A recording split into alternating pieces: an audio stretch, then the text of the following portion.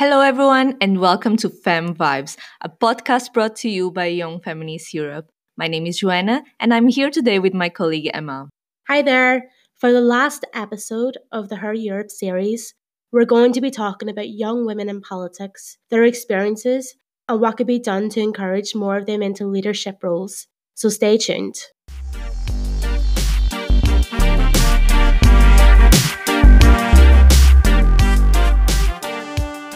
Today we are joined by Nadia Imersic. Yay! Welcome. Thank you for joining us, Nadia. So for our listeners, Nadia is 22 years of age.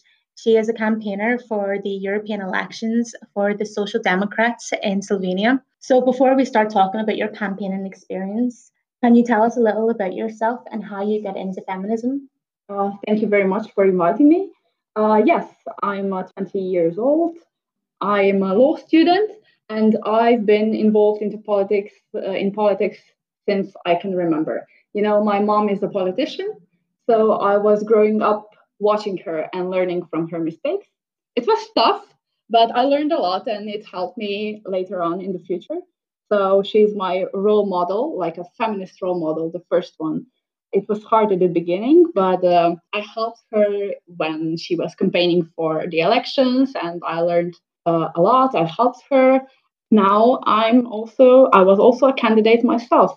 Currently, I'm working as a campaign manager, as you said, and I help currently working for as a volunteer at the European elections. I work also for our MIP, Miss Tanja Fajon, who also identifies as a feminist, and I'm really grateful that I have the opportunity to work. So can you tell us a little bit more about your experience working with Tanja Fajon in the elections? You know, she's an amazing person, always so positive. She went through some difficult experiences in her life, but she always managed to solve them. It's hard to being a woman in politics and being so successful. She's one of the, every time there's I forgot the word, but okay, I'll rephrase it. So I'll say Tanja is the most popular, among the most popular politicians in Slovenia, always, like every month when they do the projections and everything. So that actually reflects her work, even though she's here in Brussels for almost 20 years now, because she worked as a journalist before, and she's been at MIP for 2 terms now here. Even though she's here, she comes often to Slovenia. She presents her work. She's active, also campaigning. She raises her voice even at the local level, national level. So, Nadia, thank you so much for your testimony. So I'm just curious to know, what have Tanja been doing so far to advance women's rights? She's running now for the second mandate for the European Parliament, and we would just like to know more about her feminist agenda, if she has one, and also what will be her priorities when it comes to this issue in the future. Tanja is a full member of Committee on Civil Liberties, Justice and Home Affairs, and she is also a member of the European Parliament Intergroup of LGBT rights. So she really is involved into all the feminism and actions connected to it. She was really active recently because in Slovenia, as you know, we had a big problems with so-called migrant crisis. So she was also in contact with migrant women. She was raising her voice, standing up for their rights. We still have the right wing has a lot of power also in Slovenia, even though they're not in coalition or they're not in government right now, fortunately. But there still needs work to be done. So she's really active also in the Balkan area, helping women and children and all the minorities there. So I think this will be her priority also in the future, in her future work. It's really great to know that Tanja has been working a lot on the issue of migrant women, because we know that migrant women in Europe are probably the most vulnerable group of the population. Definitely. They need extra support, and it's really good that she's bringing these issues to the European Parliament. So thank you for letting us know about that. Yeah. So, as you also ran in local elections as a councillor, and you were successfully elected, by the way, congratulations. Thank you so much. So there's this quote by Federica Mogherini that resonates with me, and I was just wondering if you feel the same way about it. The quote is, "A relatively young woman is always perceived to be younger than a relatively young man," which basically means that it is difficult to be taken seriously in a male-dominated spaces as a young woman. Is this any way relatable to you? It definitely is.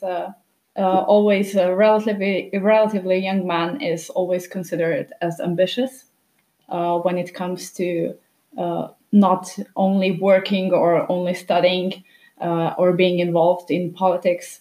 And it's hard to be a young woman also. You lack experiences, that's normal, but you can get it if they don't give you a chance. So I'm pretty lucky that I'm a member of a Liberal Party of Social Democrats in Slovenia. So we have policies that also enables women to run as politicians.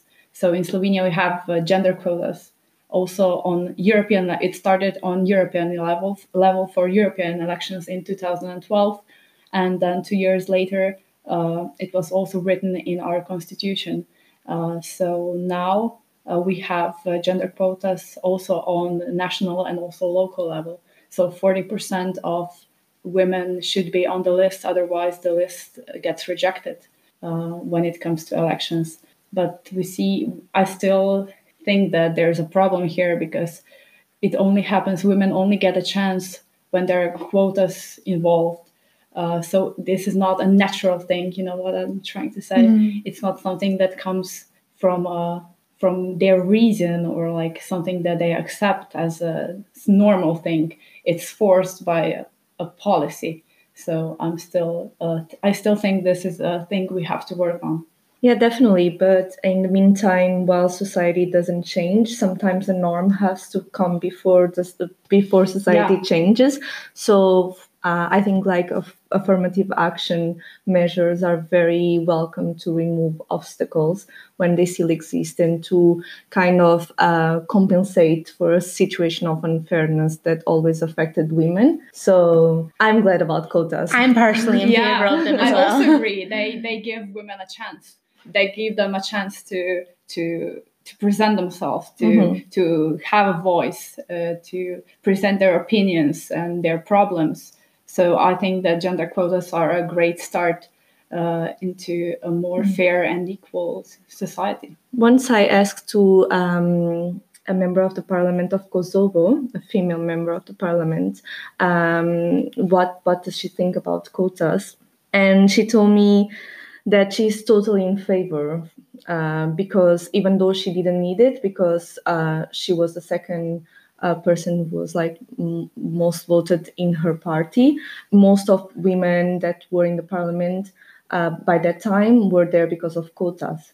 And she was telling me that if a woman is in politics, she needs to run 50 times faster than a man to get to the same point. And actually, the women in the parliament were the ones doing all the work.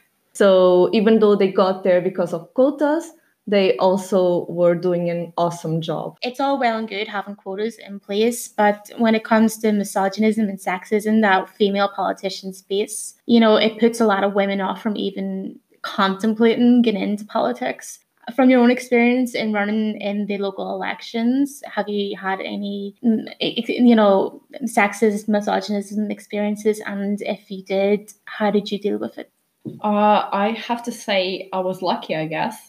I didn't experience any like direct sexism. At least I didn't notice it when it came to like campaigning and stuff. And now when I'm elected, my colleagues, they actually proposed to me like to become a president of the commission, one of the commissions inside the council. So and it was actually proposed by an elderly man. So I was pretty happy about it. And he said to me like it's time for young women to take it up. So I accepted it, and it was a positive thing. So I guess I was lucky, but I'm aware that many women face sexism, especially in politics. They're always judged by the way they look, not the way they actually act and what they do. So no, it's really great to hear that you have this encouragement coming from a man and older man who just told you, no, young women have to take over. It's your time now as well.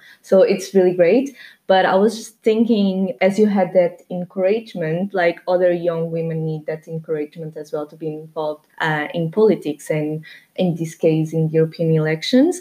And as you're campaigning now, what do you intend to bring to your campaign, or what do you think it needs to be done to engage young women and young people in general in political participation? And also maybe just what can we do to bring young women from diverse backgrounds as well, for them to feel like they have a space in this space in European Parliament? If I comment the last things first. So I think it's important to have a role model in your life, to look up to someone.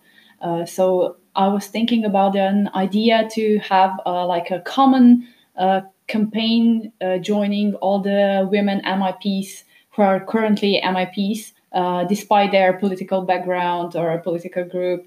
So it kind of shows that no matter that the actually young women can relate to them, they can find the values, they can connect with them on different levels. No matter their race, sexual orientation, whatever, they can find someone and look up to them. So for MIPs, I would suggest to them that they are present in their countries, so they are visible. That they raise a voice when it comes to current problems in their countries, when it comes to women's rights in their countries. So they can see that the people can see that they are important. They are doing something for all of them, not just women. It also some policies attaches also to the men, not just women, even though at the first sight it looks like it's only a women's thing. That's very true. So it is. I feel like when you don't see a reflection of yourself in a certain space, you feel like you don't belong there. So having more diversity in terms of race, sexuality, gender, and so forth, I totally believe that's such a crucial point, and especially in the European agenda, especially with where it feels like there's a backlash against the fight for more diversity, that it's important that those who support it actually are really trying hard, put it at the forefront of the agenda. Yeah, when in diversity we are united. So I agree. Yeah. So I know that you're a big European, big Europhile, because you've studied this. So what are your hopes for the future of Europe? I really hope that the current political issues won't kind of rumble the basis or the main point of the European Union, which is bringing peace. So I think there is still a lot of work to be done when it comes to gender equality, when it comes to ending poverty, because we know that women are especially at risk of poverty in Europe. And I believe that these are the issues that we have to address and are important. So I'm still very positive, despite all the right-wing governments in Poland, in Italy, and everywhere else. But I think that if we have activism, if we raise our voices, it was really nice, last week that an environmental campaign. The initiative came from young people. So I believe that there's still hope, and we can bring a revolution. Oh yes, that is something I am very excited about. I got a while back ago, I found myself randomly in one of these protests I didn't know it was on, and it was so inspiring seeing 12,000 young Belgian people just really going for it. I've never seen young people so enthusiastic about something before. It was so inspiring. So and our normal question for ending our podcast is, what is your favorite all-time feminist quote? Actually, it's a phrase I read a couple of days ago, and it really stuck to my mind. And it's, if someone says you can't do it, do it twice and record it. So this one is something I'm trying to keep in my mind when it comes to like everyday problems. I'm just telling this to myself, and I believe that's a good one. Yeah, that's great, actually. That's really great, especially for young women who want to be involved in politics, because they will have a lot of people tell them you cannot do this. So just keep in mind you can do it, and you will do it twice or 3 times or 4 times, Yeah. and you will do it. And don't forget to take a picture. So you also encourage others, you know. Exactly. Yeah, The role social model media. thing. Yeah, exactly. role model thing. So thank you for joining us, Nadia. Thank you for inviting me. It was a really great pleasure having you with us today, and good luck in the elections with your campaign. We really hope everything goes well, and we hope that in the future you will be the one running for the European election as an MEP. Yeah, I hope so too, yeah. A big shout out to all our listeners who have tuned in for the Her Europe series. Be sure to use your vote this weekend to vote for a feminist Europe. We will be back next month with some new feminist topics, so follow us on our social media channels. And in the meantime, keep those fem vibes flowing.